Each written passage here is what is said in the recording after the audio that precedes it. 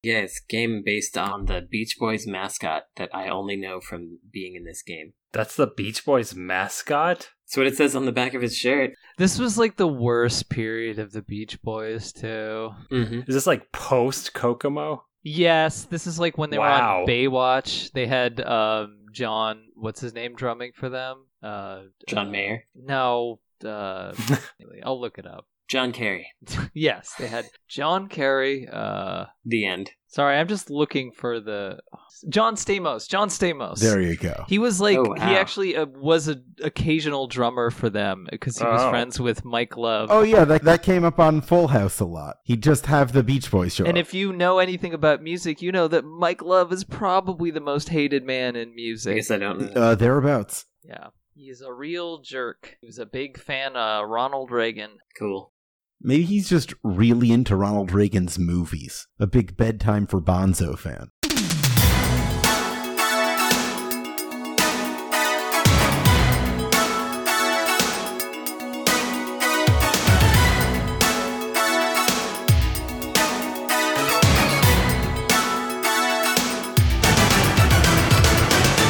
Hoy hoy, I'm the boy, packing 80 pounds of heavenly joy.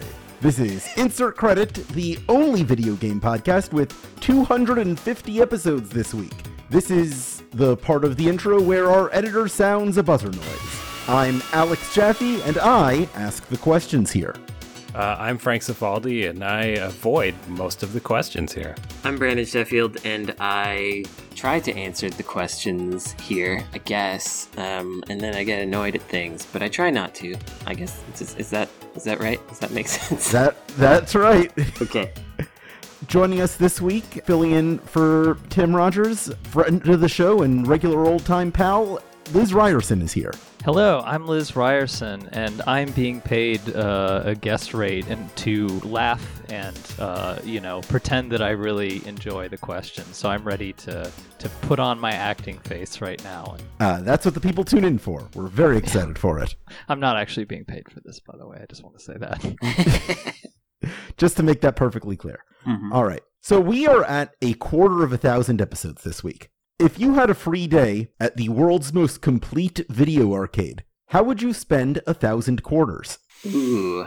So a quarter a day? I'm sorry. You have a day without any responsibilities at the world's most complete video arcade. And you have 1,000 quarters to spend. Okay. This is actually similar to going to the California Extreme Arcade Expo, which Frank and I just did. Yeah, and I've been to several times.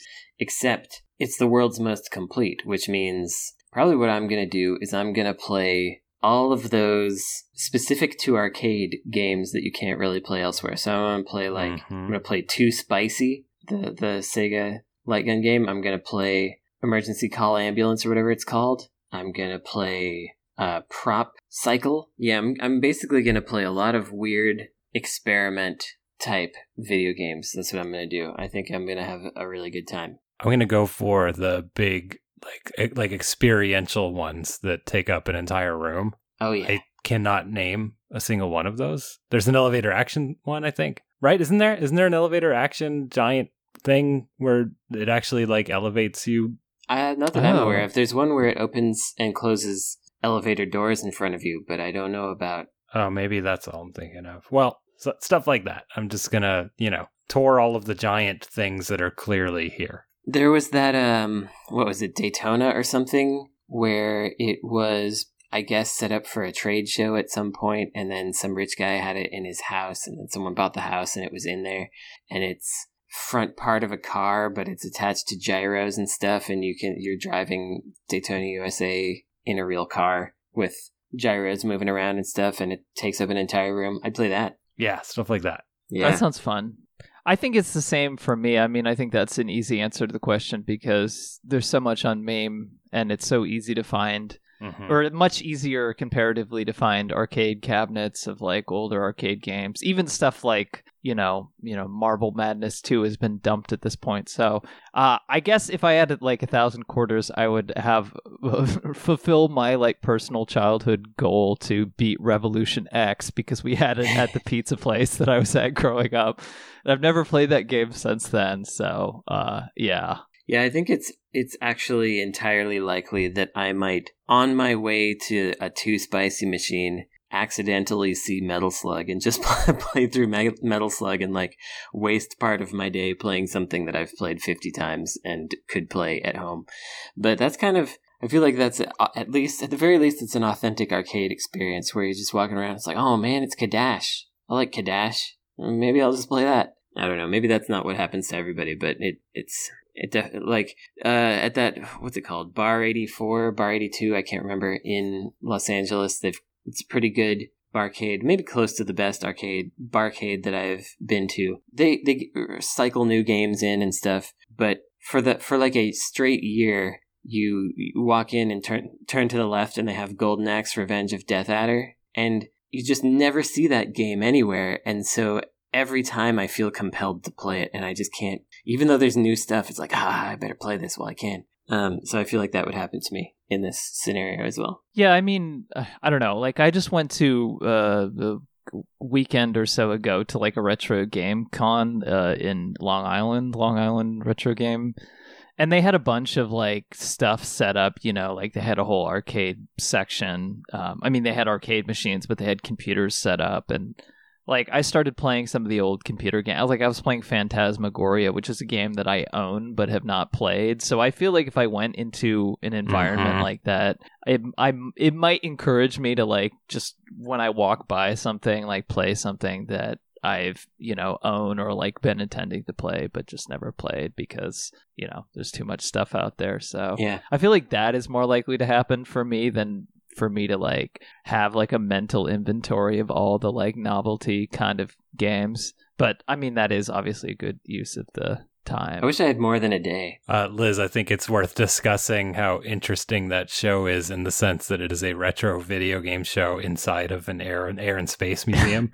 Yeah. It was pretty interesting. The theater was like an IMAX theater or something. Like, and it's like I spoke in that theater, weirdly slanted. And it was it was very strange. It was bizarre. A very cool venue for an event like that, though. I agree. I saw, I think, Jeremy Parrish saying this is the only retro game con where you can play Street Fighter in Guile's stage because there's like a Harrier jet next to the arcade machine or something. Pretty good. Yeah. So playing Phantasmagoria in the midst of the museum was a very nice experience, and it made me actually want to play the game now. What I do a lot in arcades is just press my face up against the monitors to see what they're actually supposed to look like on their vintage hardware. I don't know. I'm still fascinated by how we can't make them look right yet. All right, here's our next topic. Let's talk about Gamescom. Is it the new E3? How do we feel about this? I have no feelings whatsoever about Gamescom. I did not follow it, so yeah. Gamescom has been around for a while. It has been Europe's E3 for quite some time, though there are some others that are trying to sneak in there, like Poznan Games Arena and the Reboot Festival, that one's in Croatia, and the Poznan one is in Poland, obviously. But Gamescom has been the big one, and it seems to continue to be it, and there were a bunch of announcements and stuff. And it's interesting in that it hasn't had the issues that E3 has had because it began as a consumer game show. It's almost more like the PAX of Europe than the E3 of Europe, except people, because there isn't a PAX of Europe, it occupies both spaces. But it's always been consumer oriented, so you just got like a huge crush of fans, and there's like a dev aspect too. There's DevCom, which happens. I almost went to that once and then I didn't. But it also takes place in Cologne, which is where they have the worst beer in the world, called Kolsch. You know how a moldy sponge smells? That's how Kolsch tastes. There's probably some people getting mad at me in their ears right now. That's about how all beer tastes to me. This is a message for Europeans who want to make fun of Americans regarding beer. Because Europeans like to get into it with Americans about beer, and their go-to is usually to make fun of Budweiser. And so my advice is to avoid that, because that's like a grandpa beer, football beer.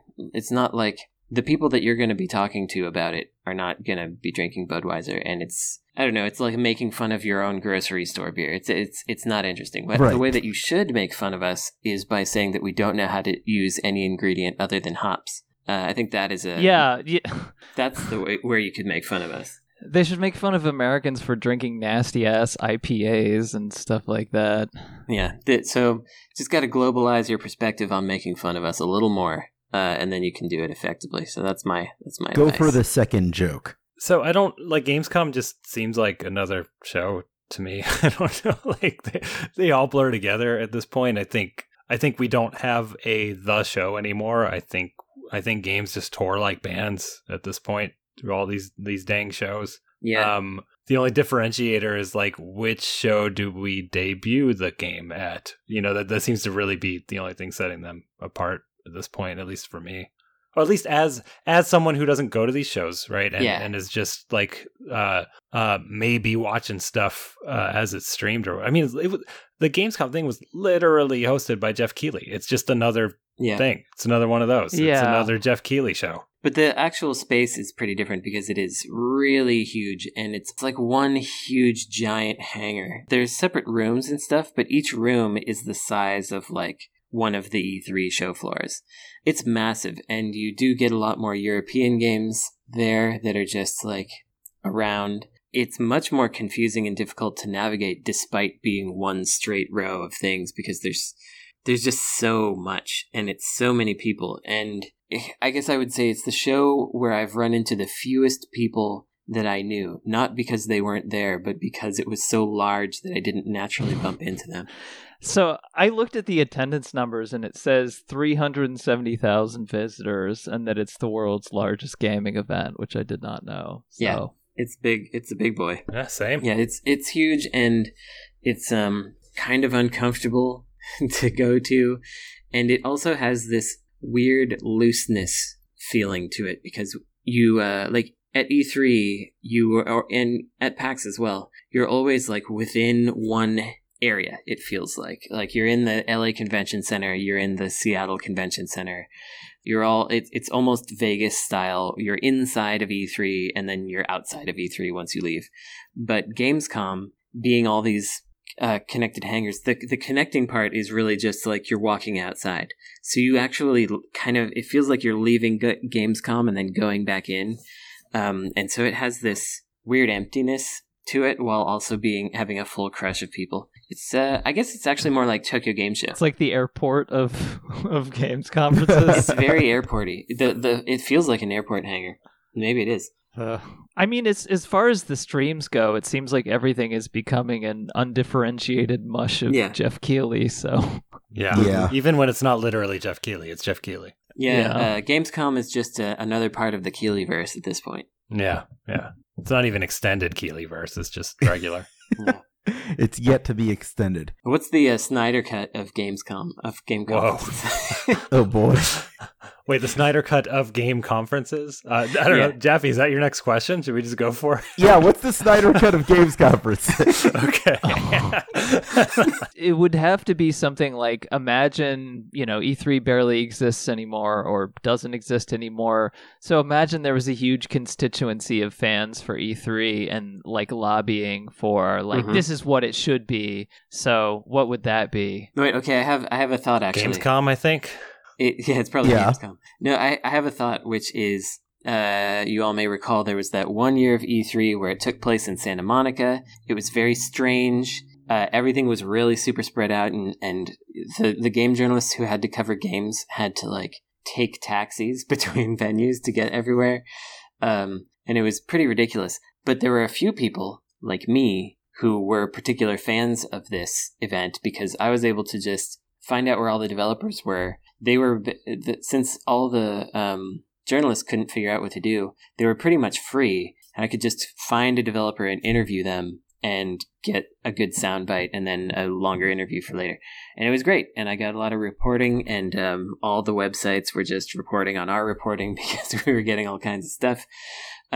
So if there were more people like me, they could request that E3 come back, but be like that. And I think that works because that E3 is something that most people didn't experience, but some people could have heard about and then it went back to normal. And so people could call for that to come back. That's a big element of it. Sure. I don't know if it's a direct analog, but it's the best. Okay, is it fitting? What Zack Snyder's Justice League is, right? Well, which is that I don't know anything about. It's as the creator intended or whatever, and it's it's over bloated. It's just ridiculous. So you have Chris Crawford come back to GDC and give a giant speech about slaying the dragon. I mean, it's like when they let John Kay do Ren and Stimpy by himself. It's kind of like that. Yeah. It's just like, this is why. So it's not egregious like that stuff was, but it's very much like he made like a 4-hour movie that's like square. So maybe Chris Crawford comes back to GDC. It goes to San Jose because everyone complains about San Francisco. There's too many homeless people, et cetera, et cetera. Chris Crawford is the keynote at the new GDC. Mm-hmm. He's like, I'm still working on my algorithm. And it's like very spread out, and there's like nothing there. It's just a car park kind of area, and it's weirdly has some elements of E3 combined into it. Like there's a consumer showcase or something. I don't know. Mm-hmm. Yeah, we can bloat it out, no problem. So I did a search for the longest con in video game history. Star Citizen, right? No, I got a bunch of results about Todd Rogers, who faked a bunch of video game scores. Yeah. Nice. Not the same thing. No. You could have that guy be a keynote speaker as well. Yeah, why not? Why? Who is the director for which the Todd Rogers keynote is the director's cut? Walter Day. Walter Day, yeah, that's right. Just bring back all the old names that were even tangentially involved. Mm-hmm. Yeah, it's only old people. It's just getting worse. That's it. Yeah. We have Richard Garriott come back and show you his sword collection. Will Wright is here to sell you crypto. Oh boy. Yeah, we don't show anything from after 1995 because nobody knows what it is. Yeah. Yeah, those after that doesn't matter. Yeah. No. Yeah. Could be like E3 95. It's just literally those games, right? That would be cool. We could have John Romero come back with some S&M get up so that he can make you his sub as they might say. He can be dressed like that one Seinfeld cover. Have you ever seen the Seinfeld cover? I know the one. Yes, dressed up in S&M gear. I think it's like Variety magazine or something. Mm-hmm. Yeah. But it would be fun to do like a Renaissance fair, except it's E3 1995 and everyone has to come in character. Everyone's got a Utilikilt. Yeah. You have John Carmack come in and give a keynote about his tweet where he says, I like carrying around a knife because it reminds me that I'm a tool user. That's one of my all-time favorites. That's why Twitter exists. Wow. That's a good one. It could also just be like too big and focused on things that people don't care about. Like that, I have watched the Snyder Cut. I haven't seen the original, but I've watched the Snyder Cut. It was an experience in not caring about anything for 4 hours.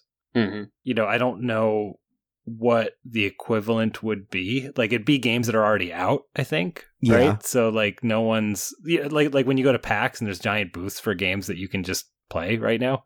Yeah, it's like games that are 2 years old. Yeah. If it's GDC, it could be only PR people are allowed to speak at the conference, and so it's all just like fluff and puff pieces about the games and no actual dev insights or anything. I think that's it, and that's time. Okay, here's great my next question. So my 65-year-old dad texted me this week to tell me that he found a collection of CDs in my childhood bedroom that he's been listening to in the car on his way to the office. It turns out they're the radio station soundtracks from Grand Theft Auto San Andreas. It's very good. What other video game soundtracks should I be sending my dad to listen to on his 12-minute commute? Okay, so he's enjoying these. Yeah. I take it. Okay. He texted me like, really love Master Sounds. Yeah, you clearly should be sending him the Evergrace soundtrack. Yeah. Sure. Give him some road rage. I mean, it depends on what you want to do, because I feel like you yourself, Jaffe, would want to give him the Nier soundtracks so that you could have a bonding experience over that and be like, oh, I don't think he'd like that, though. But what if you could get him to like it? So which aspects of the GTA soundtrack is he enjoying the most, would you say? He told me he's really loving the master sounds, which is kind of like the throwback 70s station. Okay. So what about like the BioShock soundtrack? That's too far back. That's not 70s. I know it's not, but if he wants but to it's get old. some vintage sounds, he might like the 20s to 30s stuff that's in there. I don't know. Yeah, sure. That gets Fallout in there. What is a soundtrack that has like a sort of 70s soul theme to it? I'm having a hard time coming up with something. I assume that Death Proof game does, because it's got the visual vibe. Deathloop? Deathloop, that's the Deathloop, one. yeah. Death Proof is that movie. Is a movie. Maybe the GTA Vice City. Yeah, Mm-hmm. that's the natural follow-up, sure. Yeah, that's really the only thing. I mean, like during the PS2-ish era, there were a lot of licensed game soundtracks, but I'm trying to think of, like the main ones I think of are like Tony Hawk types, like Warp Tour type stuff. I think it would be fun to give him Tony Hawk and see what happens, though. He might start like skanking in the home. I feel like he got enough of that carpooling when we were in middle school. We had a few ska fans in our group. I think it could bring him back. He might love that. Yeah, coming back sure. to it. Like my mom, this isn't listening to the music, but a couple of times ago when she was visiting, I was wearing like a pink shirt with some stripy lines on it, and she didn't like it. She was like, I don't like that shirt. And I went and changed it to one of my like death metal shirts where someone's tearing their face off. And I was like, is this better? And she's like, yes. Because that was what she was used to me wearing when I was in high school. Comparatively. And so your dad might get that feeling of like, oh, I remember back when you remember when I drove you to school and I embarrassed you with this anecdote? He'd probably love it. Yeah. You know what? He might. I feel like the Katamari soundtrack is universal. Sure. Yeah, if it's not too quirky for him, but Yeah. I mean, there is the Shubiyake, like the Burt Bacharach 70s Mhm. Cornelius Stereolab kind of stuff, which is like, well, I guess Burt Bacharach's more like Ooh. 60s-ish, but yeah. Speaking of 60s, I wonder about Space Channel 5, how he'd feel about that. Ooh, Space Channel 5 would be a good one, yeah. That might work. To fill in my dad's profile, he went to 64 live Grateful Dead shows. Oh, wow. Yeah, okay, like Katamari wouldn't be a bad choice then. Right. I know there's some jam band soundtracks. Like, is there a soundtrack to Ape Out? It's like drums, right? It's drums with some other things in there, but it's very jammy. I think there is a soundtrack to that. I don't know. I mean, the Earthbound soundtrack is pretty like psychedelic. Honestly. Oh, that's good. Yeah, I think that would be a hit. Yeah, but is he going to be cool with, digitally generated sounds as opposed to instruments? That is a good question, yeah. There are like a lot of references to old pop songs in it, though. True. Earlier, Brandon said Tony Hawk and See What Happens, and I love that as a title for something. It might be the title of this episode. Tony Hawk and See What Happens. Yeah. Tony Hawk it and see what happens. Has anyone ever done a podcast episode where they interviewed him and called it Tony Talk with Tony Hawk? Because they should have. I mean, probably. Probably. That's what I want to do. I don't know if he does podcast appearances. I know he does NFTs now. We should get him on here, but actually now you said NFTs, now I don't want him on here. Yeah. Dadgummit, why they gotta do that stuff? Let's just get that all out of here forever. How about that? That's a good policy, and I stand behind it. Here's our next topic. What better way to celebrate 250 episodes than with an improv zone? Oh no. Oh boy. You're in for it now. Kirby and Super Smash Bros. Director Masahiro Sakurai has started his own YouTube channel about the history of video games and game design theory. Oh, yeah. Kind of like this podcast, but made better.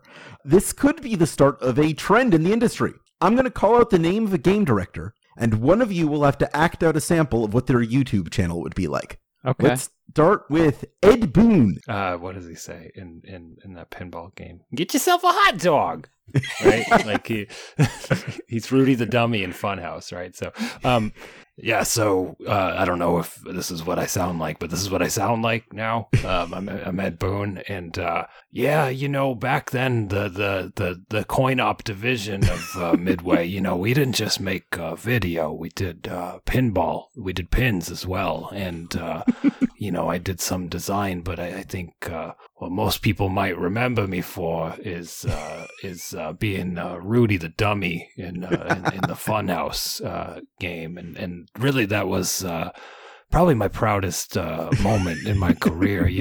Kids talk about Mortal Kombat and such, but being able to voice a dummy while being able to move my lips, no one knew because it was a recording, so people thought that I was a ventriloquist, and it turned out really well. And I would say that's what inspired Mortal Kombat in the end.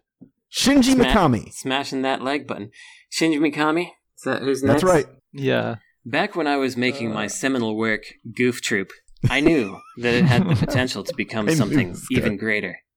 That's why I created the Resident Evil series. But isn't it best to go back to one's roots at times? That's why I'm announcing a new Goof Troop in Unreal Engine 5 here on my channel, exclusive to you. With the Goof Troop Within.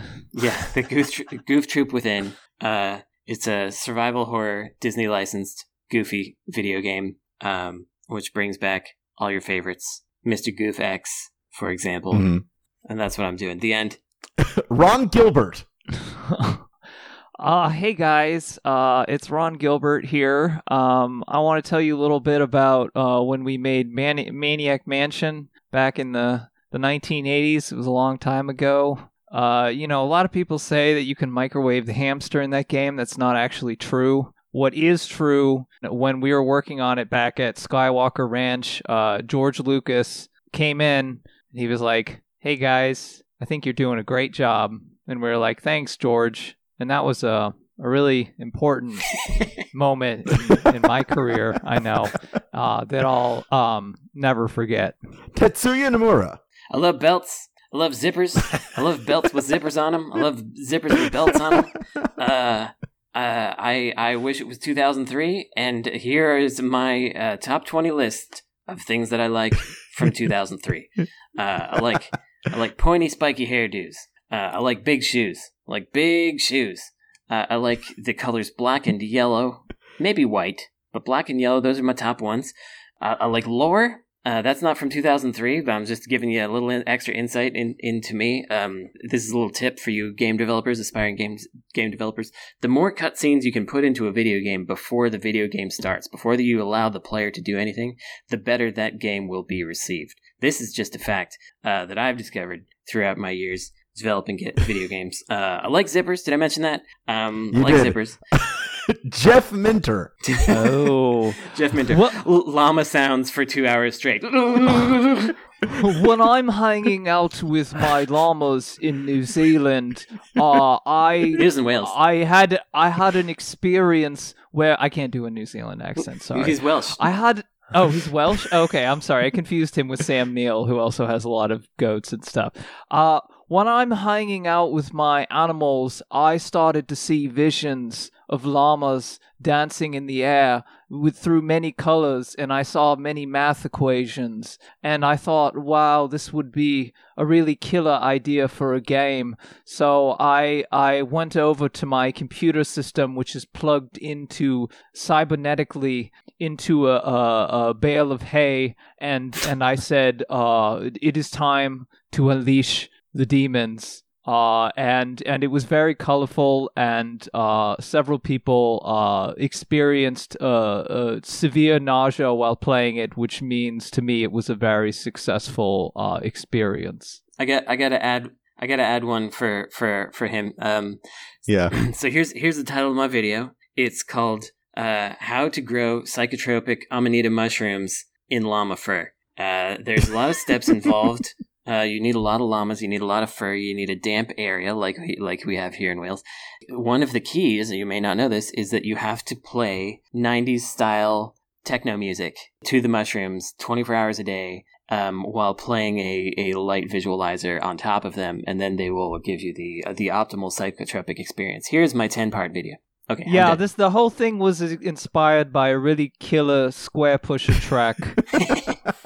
The Oliver Twins. We love eggs. Here's 12 ways you can prepare eggs. I've been saving a joke response for one of these, which is just to go off in a right-wing way about woke culture. But so far, I haven't wanted to do that to any of these people. So just know that the Snyder cut of this episode. That's right. Had me screaming about woke culture and how we should ban all books. Frank, you might want to hold on to that because our next one is Tomonobu Itagaki. Yeah. Wokeness has got to stop. They're telling me I can't have jiggly boobs in my game. No one should have pronouns. No one. Jiggly no boobs pronouns. do not have pronouns. Boobs do not have pronouns. Books should not exist. Kids should not have access to books anymore. We should get rid of the books. This is what he sounds like. Yeah. I think Itagaki's all right, probably. Reggie Fils-Aimé. Back when I was working at Pizza Hut, we had a saying. I'm about kicking ass and taking names and selling you NFTs. We were all about delivering pizza back in the day. I was like, you guys better get the pizza out. You better get it out nice, good product. You better get it out fast. You better get it out hot. Customers don't like it when it's cold. So I took the same approach to when I went to Nintendo, and especially GameStop, which was my finest work, being on the GameStop board of investors. When I created the Bigfoot Monster Pizza, what I did was that people wanted things bigger and bolder and because better. I'm big. You may not know this about me. I'm a pretty big Which guy. is what I've done at GameStop. That's why we made the Wii. David Cage. Oh, God. I love the video game. These, how you say, the expression of the inner core of the self, myself, not yourself. Because the video game is the modern media expression, and I hate the wokeness, and I do not think the women should have the rights. And in this game, I examine a robot woman taking a shower from 5 different angles as she short circuits, and then we discover her dark past as a robot sex worker on the streets of Detroit, filled with many objectionable racial tropes. And then the world ends because it turns out that the main character, who was a male, was blamed for doing all the things that he did not do, and it was not his fault. It was actually the universe's fault. The enemy was the wokeness. Hey. And I brought Lars von Trier in with me as a consultant. Wow, it's really, he should have a show. He's very honest. Yeah. And finally, Swery. Oh, man. Swery. He'd be talking about, I think he'd be reviewing beer or something. He would be reviewing whiskey, I think. He'd be like, this is my favorite bar. Yeah, okay, so welcome everyone to my favorite White Owl's bar, where I will be reviewing this whiskey today. It's got a very nice mouth feel. You'll see that I have the delightful round ice cube in here, which fills the glass.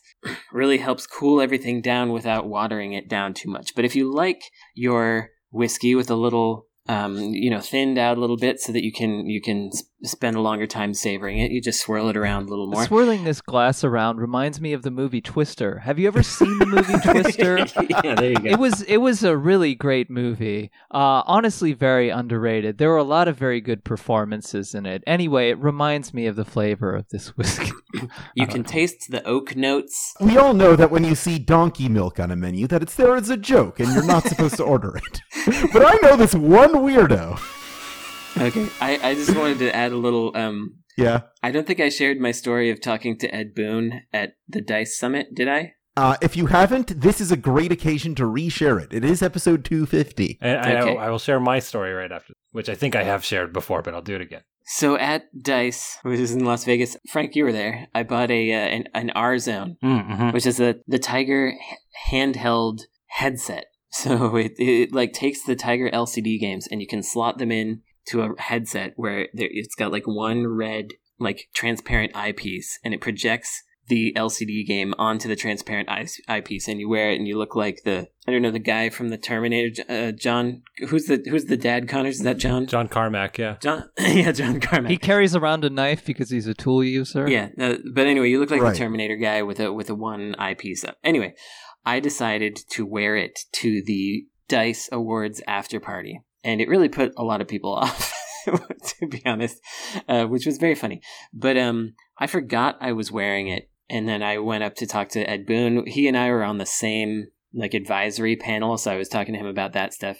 And he kept just looking at me and going, and he really didn't want to talk to me. And then his like producer just slid himself physically between Ed Boon and me and started talking to me instead, so that Ed Boon could leave. And I realized later that he was probably weirded out by my headset, because multiple people later thought that it was a recording device, even though it's very clearly a 1990s piece of terrible technology. That was my little Ed Boon story. I was trying to talk to him like a regular human being, and he thought I was a big weirdo and was forced to be rescued by his producer. Well, my very quick disappointing Ed Boon story is that I was interviewing him for something, I don't remember. Like he was, on a PR tour for whatever he had going at the time. And similarly to my jokey podcast thing, I was very tickled by the fact that he was the voice of Rudy the Dummy in my favorite pinball machine, Funhouse. Yeah. My first question to him was, can you talk to me in the voice of Rudy the Dummy? Oh, no. And he was just like, I don't remember how to do it. And so I like tried to like mimic his voice. Oh no! Back at him. Oh no! And then he's like, oh, and then he did it back to me, but it was like worse than my impression of him. Even. So he has completely lost that voice, and it's very disappointing. That's too bad. I like that you both have very embarrassing stories. I'm not embarrassed. I am not embarrassed by that. Okay.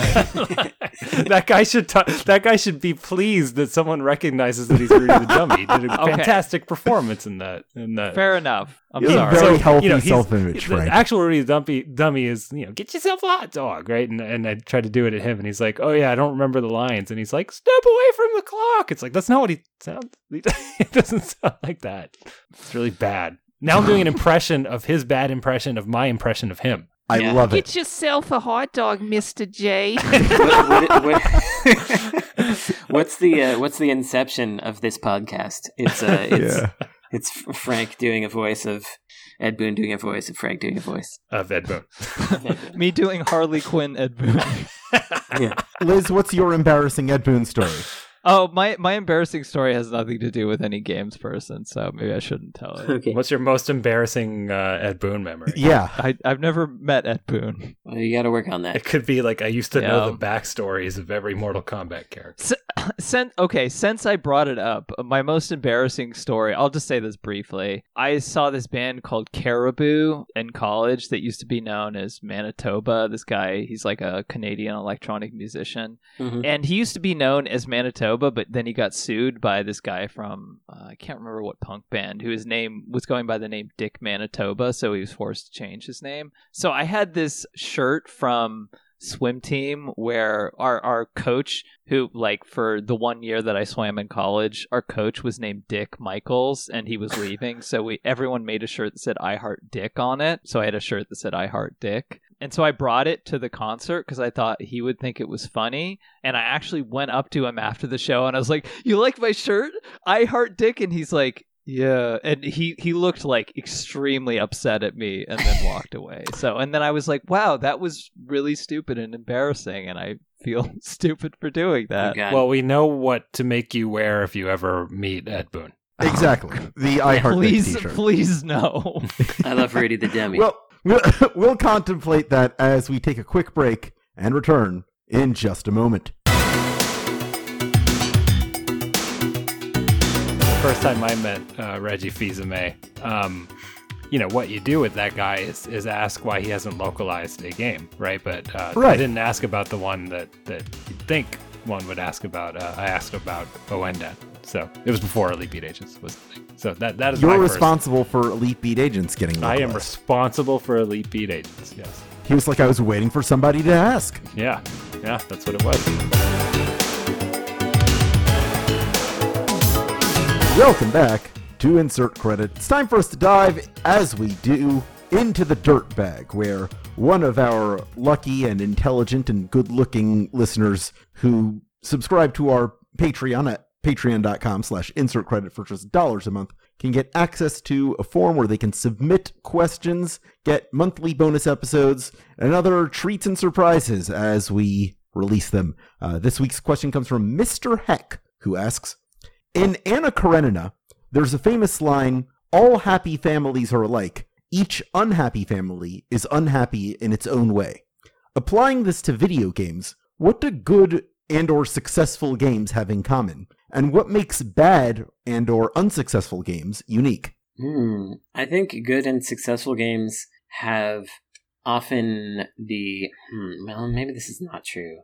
Because I was going to say money is a common factor, but there are some games that are good and successful that came out after like a lot of trials, so maybe not. Well, I think it's enough time. It might be kind of the same thing, but I think it's polish. Yeah. Specifically, like however you got there, money or time, right? Or both. I think it's polish is the common denominator when it comes to successful popular games. I mean, even things that are a little janky that got popular are still like polished janky. I don't know if that actually makes sense, but it does in my head right now. No, it does. Like if movement feels good, then a lot more can be forgiven if that part is polished. Yeah. I guess I would like to dispute the premise of the question. Sorry, Mr. Tolstoy. I know you were a great writer, but I'm not sure if that's exactly true. Or at least there are plenty of bad games that are bad for very similar reasons to each other. Sure. Yeah, but there we could at least name a handful of reasons that games are bad, and they're kind of the opposite of polish, which is not enough time, not enough money, not enough people.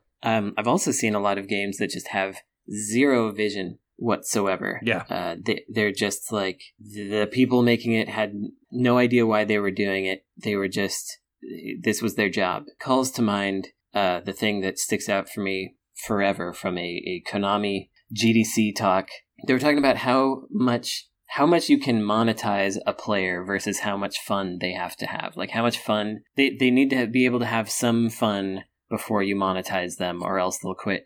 And the first question after the conference, after the talk was over, was, can you tell me how much fun is required to be put into the game before I can monetize? Can you give me a precise measure of fun that I'm going to pour into this beaker? How many fun units Distilled must I provide? Fun essence, fun syrup. Fun Can I crystals. have the fun crystals to output into the? I hate this shit so much. Yeah. It's ridiculous. Yeah. How do you quantify anything? You don't, because I mean, I understand that there's some degree of, but I think that's like a trick that I don't know. People tell themselves that there's some kind of comprehensible, easy. I mean, obviously there are some best practices, but a lot of them are just like common sense or whatever. I don't know. Going back to the question, I think like rush development time and inexperienced developers has a huge, and like lack of support, like a publisher or whoever is giving money is like a huge thing in common for a lot of bad games. But then there are games that are successful that somehow managed to be successful in spite of that. Plus you have games by inexperienced developers that end up being kind of accidentally awesome, like a Death Crimson type thing, which is not like a good game, but it's completely fascinating. Yeah, it's tough with some of those bad games because Frank and I for quite a while did a bad games club where we would play bad PS2 games and have a good time with it. And there's a game called London Cab, which we may have mentioned on this show before, published by Phoenix or Metro, one of those. The collision is all terrible. The car basically starts out halfway in the ground, stuck in the ground, and everything about it is bad. And it has this terrible music. But the terrible music, I think it was me and Matthew Kumar, or maybe also Frank, the music immediately lent itself to singing London Cab, I'm driving a London cab. And it was just that repeated refrain over and over. That's all the music was. And suddenly the game was fun and there was nothing we could do about it. Because you're now driving around in your London cab singing about how you're driving around in your London cab. Right. How can you have a bad time doing that? It's impossible. Have you ever heard the theme to this game called Smashing Drive? Oh yeah. Or I think it was an arcade game. Yeah. Oh, Dreamcast or GameCube. I'm going there right now, or something like that. Yeah, great theme. My favorite memory from our bad game night, I think, was Billy Hatcher on the PS2, which eventually came out on the Wii. I was the first one to play it, and it's a racing game where you're rip off Harry Potter. And the first thing I did was just turn around like 180 degrees in the race, and then clip right through a wall that was behind me and go under the environment. It's just the first thing I did in that game. It wasn't Billy Hatcher, because that's the egg rolling game. No, not Billy Hatcher. Sorry, Billy the Hatcher's Wizard. a platform. Billy the Wizard. Billy the Wizard. That's Okay. Formerly Barry Hatter. That was the original title. Barry Hatter. They had announced it under the title Barry Hatter. So of course, Brandon Harry and I. Batter. Yeah, of course, Brandon and I were very excited about Barry Hatter. 100%. Would you play a baseball game called Harry Harry Batter? Batter. Barry Hitter. Yeah, that's Barry Bonds right there. Yeah, Well, there I it is. think to summarize the question, I think the biggest thing is like both bad games and good games have in common is like either like consistent investment and support from publishers or whoever, like experienced devs working within something that they know what they're doing, and or like the opposite, lack of. So I feel like that's the one big indicator, but it isn't even always true sometimes. So I don't know. Well, it's like, lack of vision or lack of resources are how a game is bad, and I think the opposite is true of good games. But bad games can be more interesting and varied in ways that good games that are successful tend to not be. I think that's right. Kind of agree with the sentiment. Usually when bad games are interesting, it's because they got something weird wrong, but it's kind of like when a little kid just says some nonsense, but it sounds really interesting.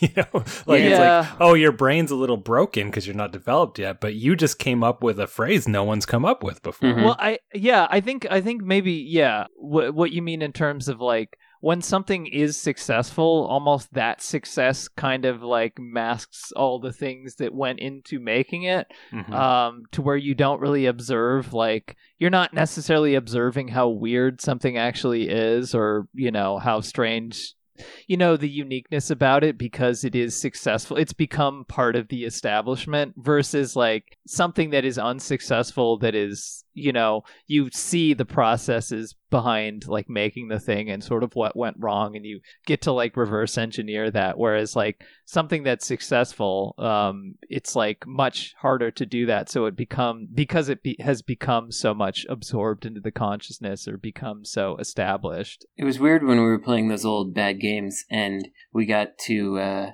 that Lemony Snicket Unfortunate Events game. I was waiting for this. Yeah, and every time this comes up, we get back to Lemony Snicket. Gotta get back there because it was too good. We played it and it was like, wow, they really got the movement right on this, and these puzzles aren't bad. What's going on with this? Very strange. Very mysterious. Let's play Universal Studios Theme Park Adventure again. Yeah. It's no Neopets The Darkest Fairy, a game that I bought in a bargain bin for $1. Yeah. It's like a ripoff of It's Zelda. no Alias. That was a good one.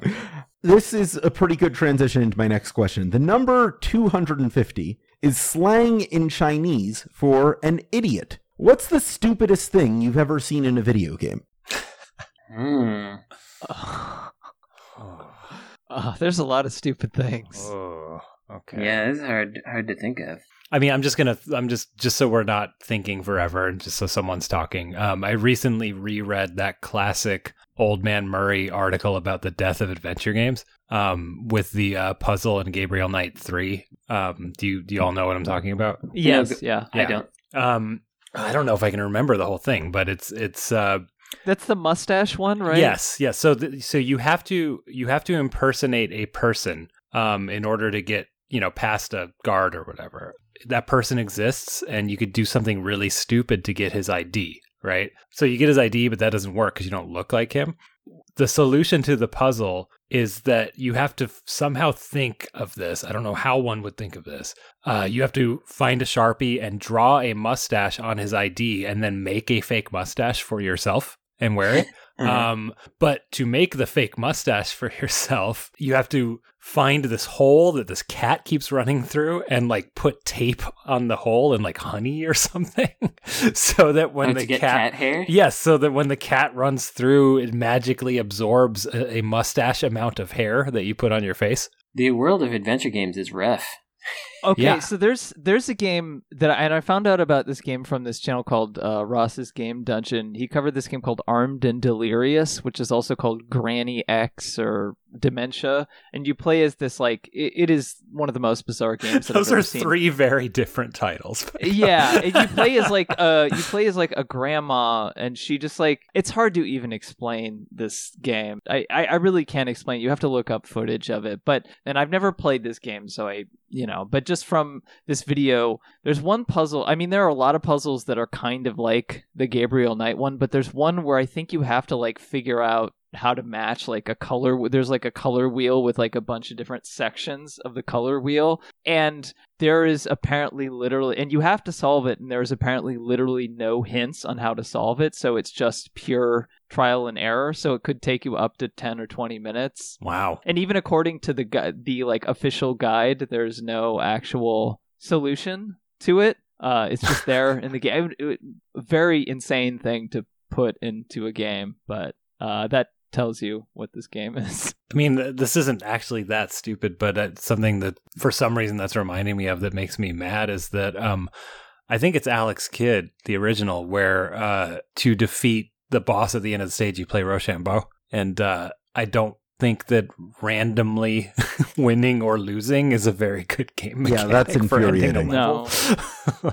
Yeah. I think that's very stupid. I don't know if this totally fits, but I think that some of the changes that Working Designs made code-wise and difficulty-wise to the video games that they worked on could be counted in this pretty stupid zone, like where they last minute tweaked some numbers on Exile Wicked Phenomenon for the TurboGrafx, making it so that you basically have to grind to level 90 or so in the second level in order to proceed. It's like...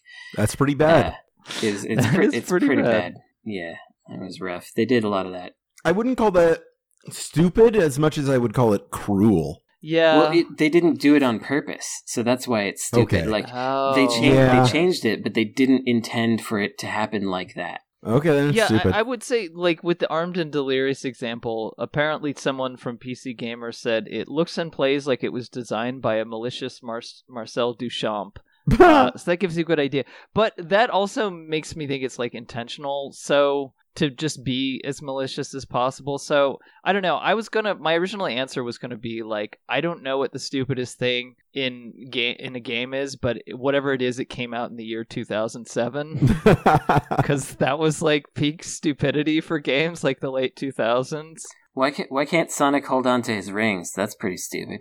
Just learn to hold on to them. Sometimes you're gonna get hit by things. Just hold on to one, buddy. You could do it. They can do it in Knuckles Chaotix. Why can't Sonic do it elsewhere? You'll have to ask Sonic. I will ask Sonic. Yeah. So, last week, NASA released a recording of sound waves emanating from a black hole in the Perseus galaxy cluster. Classic Perseus. Oh, I bet it just sounds like some farts. That's what Wow, wow, wow. Does it sound like FM synth? Does it sound like Sega Genesis noises? A little bit, actually. It better. So, I want you all to listen to this if you haven't heard it before, Okay. and then tell me how you would implement that sound into a video game. Put it on the Sega Genesis. I'm hearing it.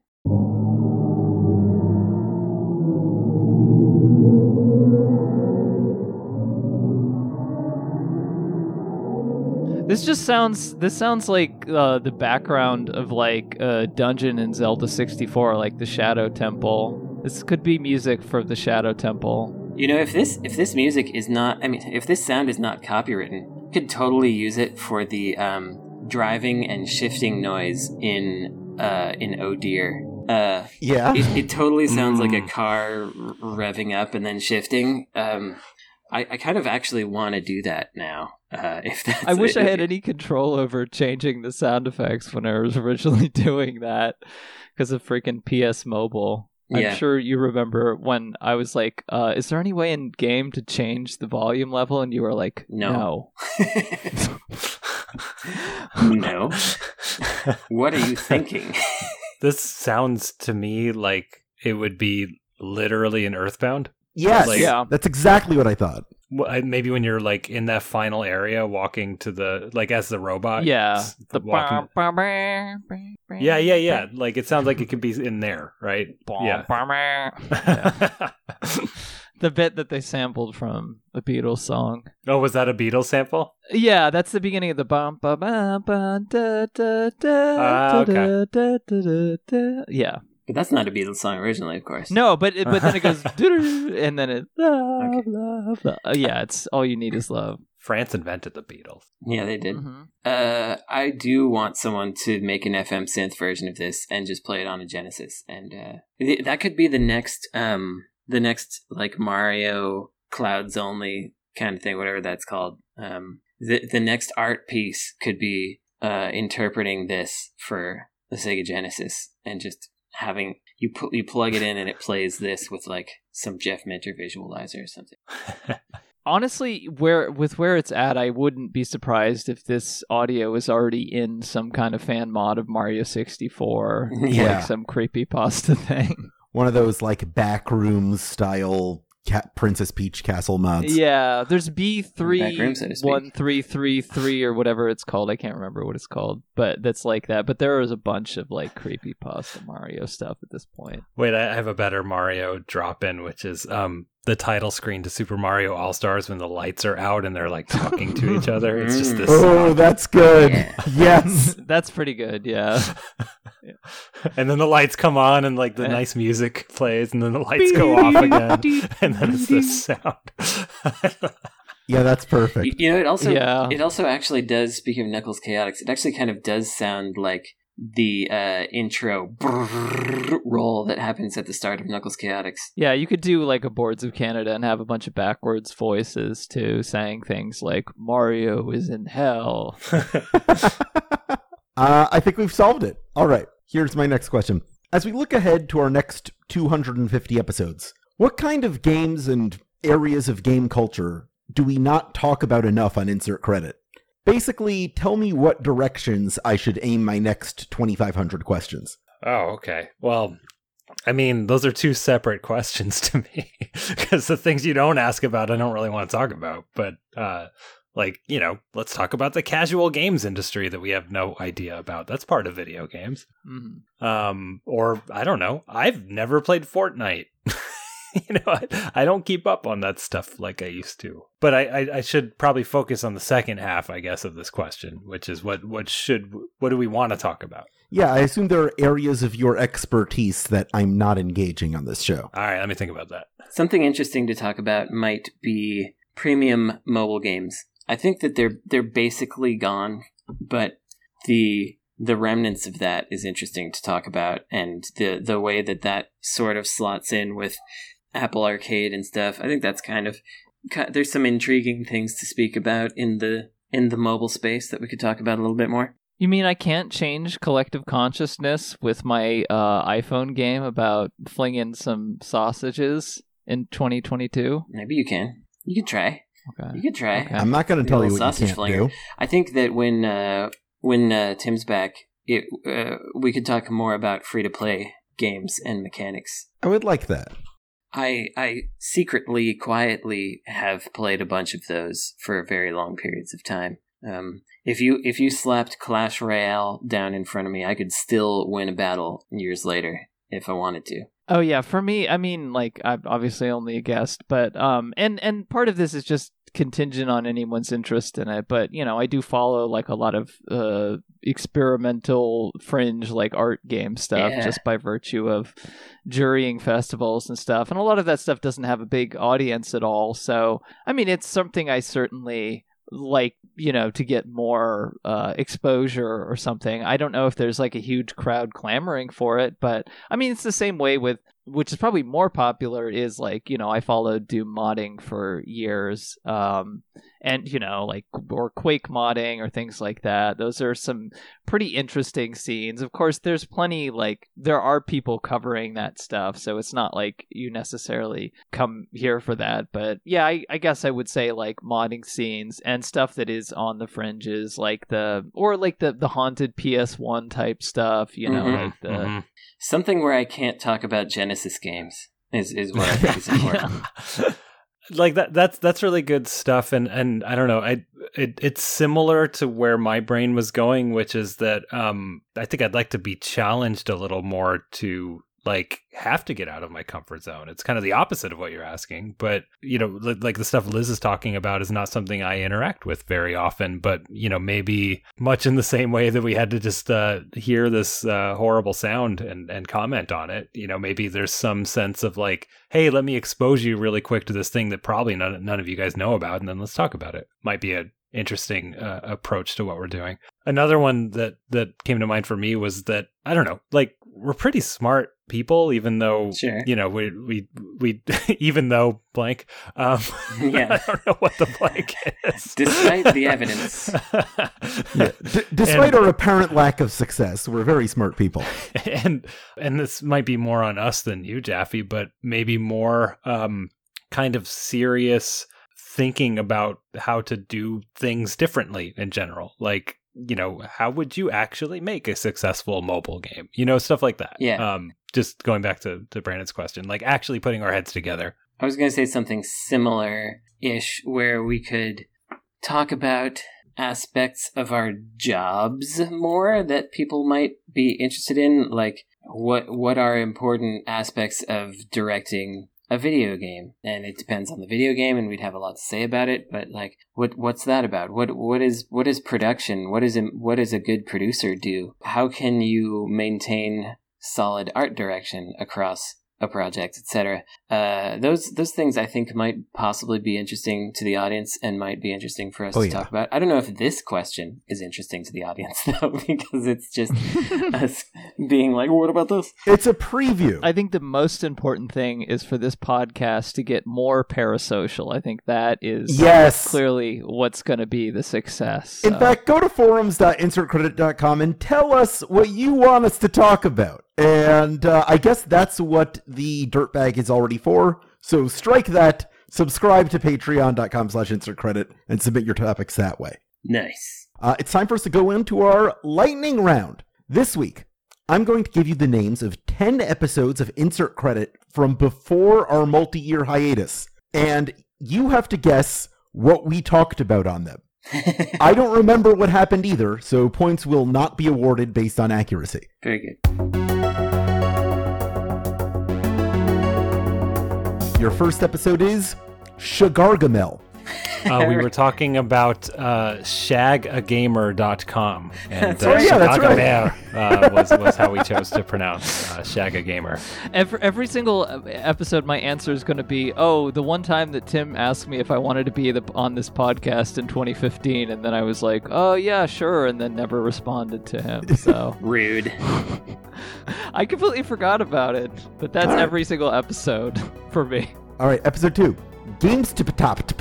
Games Tops. That was, we definitely, in that section, we're talking about the confusion between GameStop and GameSpot, and how, at that point, it was like, 10 years later, I still get them confused, and guess what? It's now 20 years later or whatever, and I still do. I still say sometimes GameStop when I mean GameSpot, and the reverse, because I was about to say it the exact same way. Well, I was going to say that I don't get them confused anymore because I don't think about either of them anymore. Yeah. Relics of the past. Yeah, but what if it came up? What if we were talking about the GameStop stock?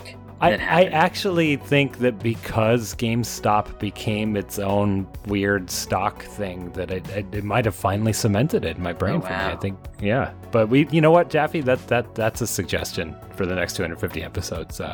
Try to get us to say the wrong one. Yeah. I might try that. I used to get GameStop confused. Sorry, GameSpot. See, I already confused them. GameSpot confused with GameSpy, which doesn't exist anymore. Yeah. So. Oh yeah. But GameSpy was like the I really confused those two. And I got really confused when GameSpy became a middleware provider and not a website anymore. Another thing about Games to Patopt was that I believe after that episode, I registered GamesToPatopt.com on the internet, and I owned it for like 10 years before letting it go. Good for you. I'm proud of you. Our next episode is Grim Fans Dango. Very Well, good. I believe that likely Brandon was talking about his subscription to Fandango. Yeah, Because that's a thing that he did a lot. all the way back then. Yeah. But wait, this is actually episode 3? Like, is it just the first 10? No, these are from the first batch of episodes before the hiatus. From the first batch, so yeah, Fandango didn't exist in my lexicon at that time. Okay. It was probably actually just about Grim Fandango. Well, okay, say what it was again. Grim Fans Dango. Well, I don't know. Yeah, we were talking about Grim Fandango, but that's not a funny answer. But it does make me think about how sad it is that people were so mean to Ron Gilbert about the new art direction of Monkey Island that he was like, I'm closing down my blog. The joy of sharing has been taken from me. Yeah, that's Like, right. that is what he said, and that will stick with me forever. It's so sad, and I really don't like the art, but it sucks that people were so vitriolic about it. They felt like they had to harass the guy. Like, I looked at it and I was like, okay, this isn't for me, but that's fine. Like, I don't care that it's not for me. You know, You just don't buy the game. Yeah, The end. I'm sorry I slandered him by suggesting in this very episode that he tells boring stories that go nowhere. He's actually very funny. Yeah. The joy of sharing is now gone because you did that, Liz. I'm sorry. Video games' greatest mystery. Ooh, I like that. I don't know. I want to know what I it do is. not remember this one. Did we Clearly, crack the it's code? I don't know. It's Oh yeah, probably Liz something seems to stupid. remember this. Which Yeah, one was clearly it? it's Was what? it Liz? I was just gonna say Luigi in Super Mario 64 or something like that, but that's not very funny. Sure. People Sure. Yeah, that think might that be has it. been solved, but it has not. It The hasn't, existence of no. a model proves nothing. L is real, whatever else is in the Super Mario 64 hauntology community. Yeah, that's probably what it was. We snuck that into the game IDAR, but it says that somewhere. Nice. Yeah. 25% hog. So we weren't going whole hog. We were going a percentage of hog. Is what is I happening. bet there. that was Probably, the yeah. joke. I bet that was actually the joke. For sure. Were you all just exhausted and like kind of falling asleep during the episode? So you're like, Always, we're just... yeah. Okay. Yeah, it was probably That's a about safe bet. some game not making it all the way, and they they didn't go whole hog, and then half hog, and then 25% hog, and then that's what happened. I guarantee it. Credence Clearwater Saga. It's an RPG with songs from CCR. As it should Well, be. you play as them. You recruit the band. Oh, It's RPG. nice. Yeah, it's like Revolution X. They're from El Cerrito, I think, right? Yeah, Something like that. there's an RPG map, connecting the towns. There's El Cerrito and Albany and Emeryville and Oakland. Yeah. The second half of the game is preventing the former members of CCR from trying to sue each other. Oh, that's good. Well, it's the second act, right? Yeah, And second then act. The third act is like the reunion tour or whatever. Yeah. Yeah, which we'll never actually have. Yeah, just at the Alameda County Fairgrounds. It's just various fairgrounds during boring events. Yeah, I love this. They get back together and that's all they can book. that's right. Fire, water, and quiet revenge. Wow. I don't remember that at all. I mean, these are a few of my favorite things. All the classical elements. You have fire, water, and Yeah. Quiet revenge. quiet revenge. Fire and those all- and water and classic revenge. Thank you. That's Thank you right. for, Thank for you. picking that up on that. Yeah. That's what we were doing. No more Cheeros. No more Cheeros? Yeah. Not Chivos. Okay. Clearly, No More Heroes was involved. Have I mentioned how often Suda messes with me in person? No, I suddenly remembered what this episode is about. No More Cheeros was a nickname that probably Tim, honestly, Yes. came up with for Lollipop Chainsaw. Oh Wow. yeah, that's right. Yeah. That's it. That's gotta be it. Yeah, Episode 9 on this list. Did I say Go-Go? No, you didn't. you didn't. I guess it would be fun if it was about Space Channel 5. No, it's not a Saints Channel 5. I do remember this one. No, of course it's not, but it would be fun if it were. No points for accuracy, so I'm just saying what I would like. That's true. That's true. Yeah. This one was the one where I tried to make you all list all 14 party members from Final Fantasy VI from memory. Oh. Yeah. Go-Go is a character. Yeah, I that's don't know true. the answer to that because I haven't played that in 20 years at the end. Well, when I asked it, you probably hadn't played it in 10 years. Yeah, and I bet I knew like 2 names then. I was probably like Cloud. I could name probably like half of them. All right, I want you to name 7 Final Fantasy VI party members right now, Liz. Okay, Setzer, we got Locke, we got Terra, or Tina, we got, what is blonde? Celes, Realm, we got, we got the brother Edgar and Sabin. I think You're that's at 7. Yeah, that's 7. Nice. Yeah. Is Shadow one?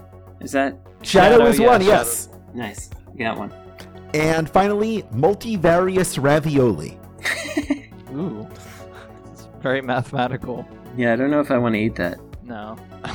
Is that like a description? I'm imagining, because Tim had his whole like sticky friction mode, you know, where he used that phrase a bunch. I imagine multivarious ravioli being a similar thing, like describing how a game feels. Like there's a bunch of different things, but it also has kind of a texture of ravioli or something. Like, Yeah, I could see it. imagine.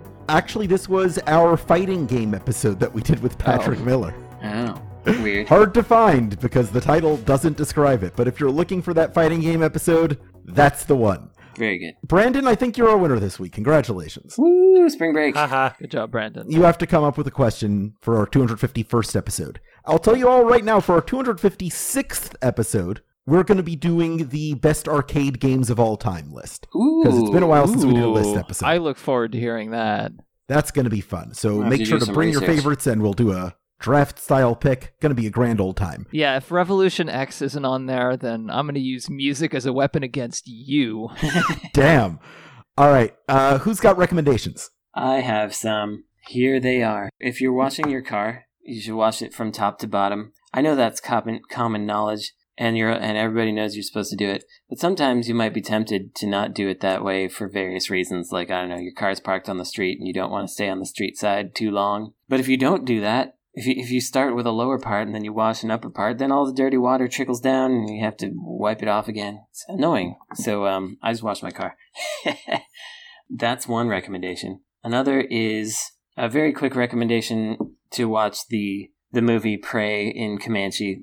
This was a recommendation from a while ago that I just didn't get to mention. Just because there's a movie that's got a Comanche dub, and that's cool. And you'll never get to see that otherwise. So watch it. And also, who knows, maybe more movies will do it if that's popular.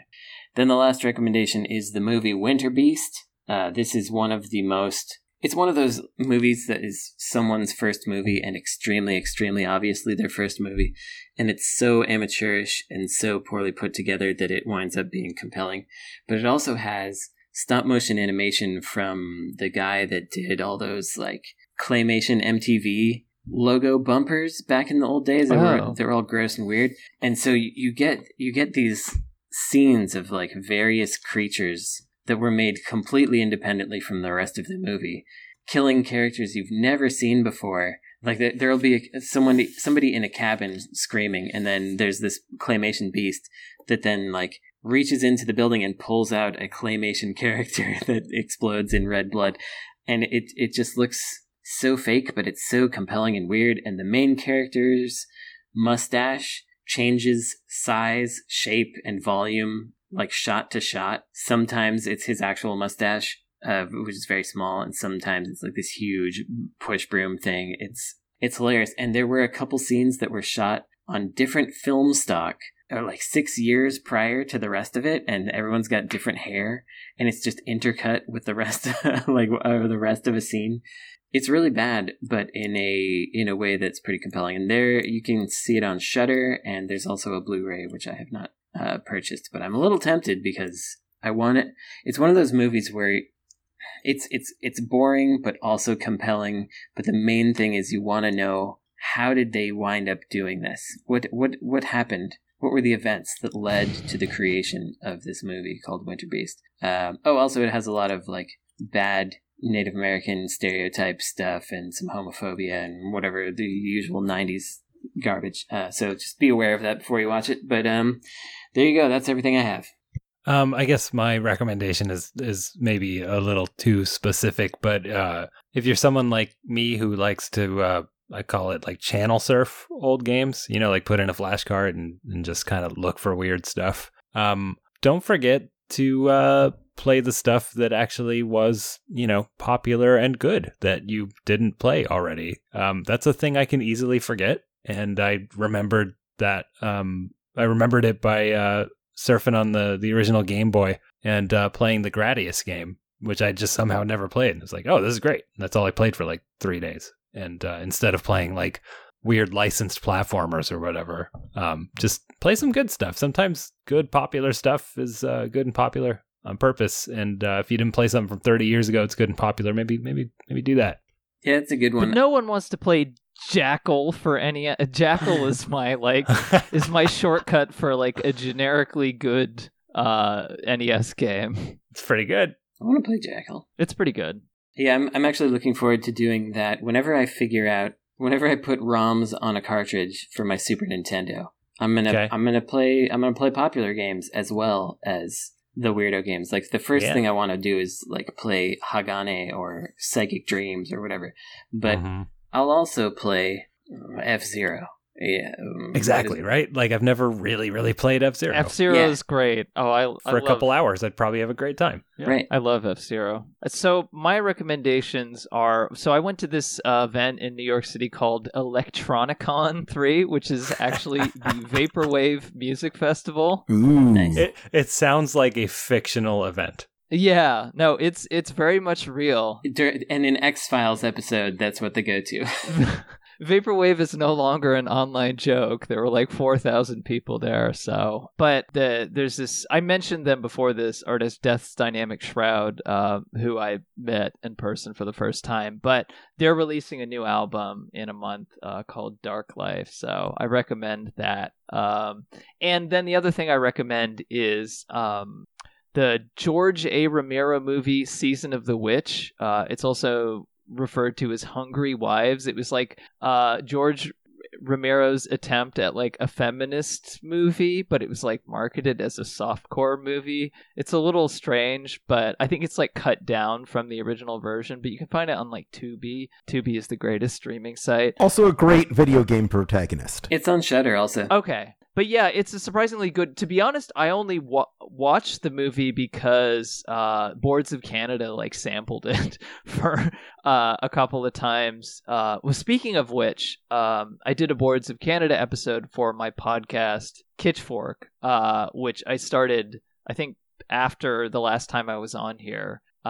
It's a music podcast. So yeah, it's Kitchfork. It's Kitchfork Pod. There'll be a link, or I'll make them put a link for it. But if you're into like indie music and music of the 2000s in general, like especially we're talking about that stuff, me and my co-host. So yeah, I've got some recommendations. Here they are. I would like to recommend that if you're listening to this show in some format where you can subscribe to or review podcasts, that you engage with us in that way to help out the algorithm. Even after 250 episodes, we'd sure like to find a bigger audience. You can also go to patreon.com/insertcredit, where you could become a patron to submit your own topics, listen to monthly bonus episodes, and get other exclusive content. You can also join our community at forums.insertcredit.com, or follow us on Twitter at insertcredit, or search for Insert Credit on YouTube. This show is edited by Esper Quinn, with music by Kurt Feldman. I'm Alex Jaffe. I'm Frank Cifaldi. I'm Brandon Sheffield. And I'm Liz Ryerson. And get yourself a hot dog! Mr. J.